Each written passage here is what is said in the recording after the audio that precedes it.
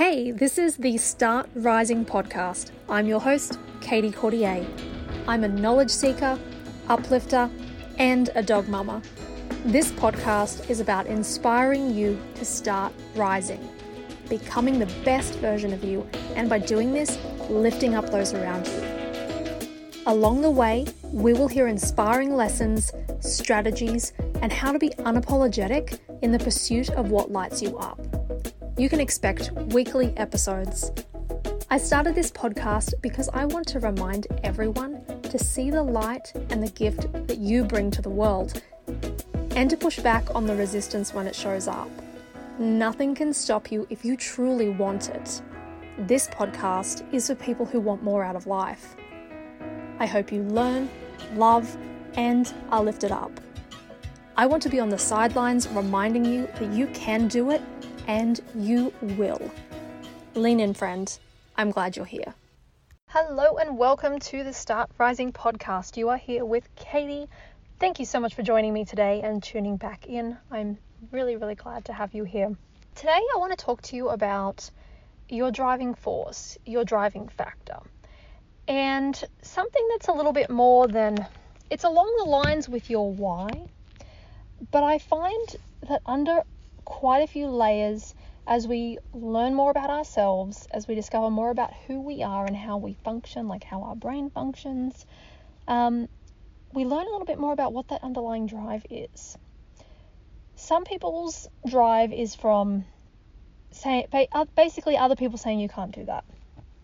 Other people's drive is to prove someone wrong. Other people's drive is to be the best they can for themselves. Some people's drive is to do the best for their family, and some of it is just a combination of everything. We all have like a unique perspective of each little pieces. Maybe you're 70%, 20%, 10%, or however that looks. Each of us have these differences. And as I was doing more reflection and kind of understanding more about why I think the way I do, while I do things the way I do, I came back to a book by Gretchen Rubin called The Four Tendencies. She basically talks about how everyone is kind of broken down into 4 different categories of how they may think or respond to things. And there's those people that basically I know I'm going to do my best to remember it, but it's been a little bit, and my kind of key piece of it came back to the why. So there's different personalities there wrapped up. One that sticks out to me is basically kind of like the rebel. The reason that sticks out to me is basically if you tell them to do something, they will intentionally dig in their heels and basically resist the suggestion that you made, even if it's something that they know will benefit them. It's because it's coming from an external source that they decide that that's not in their best interest. So I'm sure all of us can kind of think of an example of maybe someone or a situation or a movie or whatever it was to basically have that be the case and have that rebel resistance. So you kind of, in order to understand that person, whether that's you or whether that's someone else you know, how you structure those things. I started thinking about the things that drive me, and more than just kind of why I do things the way I do, a lot of the things that I've achieved, some of you will know, if you've listened before, if you've listened to my story, you know I'm an Australian, I'm living in the US, and my husband and I, I'm from Australia, he's from the US, and we had a very tumultuous time getting the pieces together to be even able to have the ability to be in the same country. That was a hurdle all in itself, surrounding visas and working rights and a host of all of these other things that we had to face. And I remember at different parts, obviously, it was out of concern. Other people kind of said, look, I think that's too challenging. Are you sure you want to do this? And realizing that my driving factor for that, for getting my teaching license in the US, which the whole thing was very interesting and very different, and I was literally told that no one else has done this before in this state, that it would be unlikely. And my driving force, I realized through the thread of things, whether that's my husband and I being able to maintain our relationship, getting working rights to be able to even see if there was a relationship to continue with, getting my teacher's license to be able to work in my field, everything else was basically came about from someone else external telling me that they don't think they can do that, like I could do that, because people don't do that. So that really got me thinking about my underlying factor. And to keep you all up to date as well, recently I announced that I am, well, as of today, 17 weeks pregnant, which then calls into the factor of another look at me, do it kind of situation, is the fact that we want to be able to give the baby the rights to both the United States and Australia. And that immigration process for my husband, getting an Australian permanent residency, has been a total nightmare, and the timeline blown out, and the cost and the emotional drainage and all of this stuff has been huge, has been absolutely huge on us. So we were trying to think of how we can best navigate the birth of the child in order to do the best for the immigration status, so they can have dual citizenship right off the bat and not have to go through everything we went through. So we're trying to put the pieces together and organize the logistics of how can we have the birth in Australia even though we currently reside in the US. And the feeling that I get from people as I tell them that is that for everyone else it goes in the too hard basket. For everyone else is, oh, people don't do that. Oh, you can only do that if you're a full-time entrepreneur making a lot of money to be able to support that because of restrictions of full-time employment and things like that. And it kind of hit me. I was discussing with some people, and they kind of, while they didn't outrightly say it, you know, when you can kind of feel that there's this, oh, honey, I think you're setting yourself up for failure here, or you're really trying to achieve something that's ridiculous.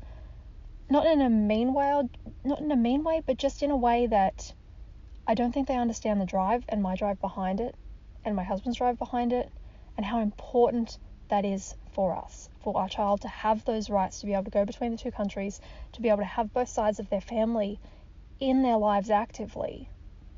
That I felt that similar feeling bubble up.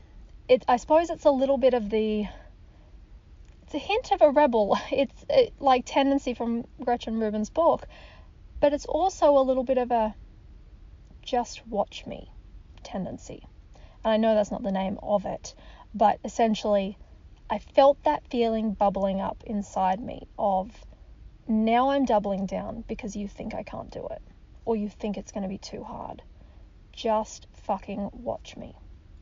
So I doubled down internally. Obviously didn't say it out loud to that person. The person didn't say it out loud to me by any means, but you just get that feeling. And I just felt that innate desire to basically say, you know what, just watch me achieve this and succeed with this, because I know how important it is to me, and I'm going to fucking succeed. Hey, it's Katie, taking a quick break from our episode to share with you something exciting. Empowered brand tees. These t-shirts are my own brand, but there's something unique about them. Over the heart, flipped in reverse, are empowerment statements. These are designed to be a message from you to you, as a message for the wearer, not for the world, which is why they're printed in reverse. So you can only read these clearly when you look in the mirror or you take that gorgeous selfie. This idea came about from being at the gym, looking around at my surroundings and realizing how much the particular gentlemen near me were very confident in looking at themselves in the mirror, and I was the only female in the space. I noticed this, how much confidence they had in just watching themselves, and whether that was for the moves or for admiring their progress, I'm not sure. I grabbed my phone and I messaged my friend, can you imagine how much confidence and what great things would be done in the world if a woman even had an ounce of that confidence? Hence, the message for the wearer and not for the world was born. And that's why the message is flipped in reverse. They're empowering statements like, be brave, you are meant for more, your voice matters, and I am, as some of the few. So Empowered Brands was born to uplift yourselves and encourage women to look in the mirror and feel empowered words in their head. Go ahead and check it out, Empowered Brand on Etsy. And back to the episode. As it stands, where we land in that situation, we're going to make the decision that's best for us and our growing family. But it was just interesting to be able to identify that's my trigger. And then to look back in the past too, and then kind of see that that's my trigger as well, as far as other things that I've achieved that have been outside of what's considered quote, quote, normal. Being able to achieve these things that people think that, oh no, that's too hard, or people don't do that, or why would you want to do that? So I kind of encourage you to look at the big milestone achievements that you've made in your life, and what has been the thing that's driven you down that path and gotten you to cross that finish line of succeeding those things. Because all of us have some big milestones in our life that we're really proud of achieving. And specifically, entrepreneurial folk, we're wired differently. If we weren't wired differently, we would be very happy with a 9-to-5 job or whatever it is, working for an employer, clock in, clock out, on our way. But the way that we think, the way that things we want out of life, is we have higher expectations for ourselves, because we know we won't be fulfilled unless we reach for that. So I think part of that fulfillment is understanding that driving factor, to spark that fire, to rub those sticks together, to get that momentum, so we continue to go down that path to keep us going. Because that the sticks rub together will form that spark, that fire will start to burn, we'll get that first movement, but then it's the sustaining it beyond that initial point. And that driving factor is going to be the underlying current through the dips, through the valleys, through the peaks, all of that stuff that's going to keep you going, knowing that whatever that driving factor is, however that looks for you, whether that's a watch me achieve it, and you're hoping to lead the way for other people to know that, oh, you know what, maybe I can achieve something like that too, because they achieved something that I didn't think was possible, or most people don't do. That there's something there where they can see it. You can be that beacon. You can lead the way for other entrepreneurs, your own family, and all of that kind of stuff. There is something there within your soul that I encourage you to dig into that and really look into it. And when you identify it, because I've been on this personal development journey, self-empowerment journey for quite a few years now. And I heard this thing that was really great recently. It's like you kind of learn the lessons the same, you come across the same lessons, but you deepen it a little bit each time. So it's like it's like a cylinder. I'm trying to use words to paint a picture. So as an example, so in the Sydney Opera House, there's parking underneath the Sydney Opera House. Because obviously there's limited land space, they've got to go down. So what you basically have is a car park, parking lot, parking garage, whatever you want to call it, where you basically go down and you go around in a circle. You loop down one layer at a time, one layer at a time, one layer at a time. And then when you're ready to come back up, you reverse course, but you're running concurrently, if that's the right word. You're running the other way back up in the opposite direction, but you're not crossing those lanes. So that's with personal development. As you continue to explore, learn more, dive deeper into it, you're going around those things, but you're not going around in one single circle.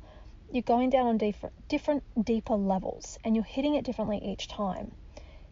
You're seeing that come out in a different way, in a different discovery, that you maybe weren't ready for that part of it before. So then you build on those things. So there we have it. That's my most recent aha moment. That is basically driving some stuff basically within my entrepreneurial business, my podcast, and my personal life. So I hope you enjoyed that update, and I hope you can kind of see yourself a little bit in that and figure out what is that thing that lights that fire that's going to carry you through. We've all got a why, but this is like another layer to it. So I hope you take on your own version of watch me, but watch me achieve the things that other people or society or yourself, you may not think you can achieve. Let's lean into that and let's get it done. Thanks, everyone. Thank you so much for tuning in. If you feel this resonated with you, please share on your social media and tag me at Katie Cordier, and that's CAITICOURTIER,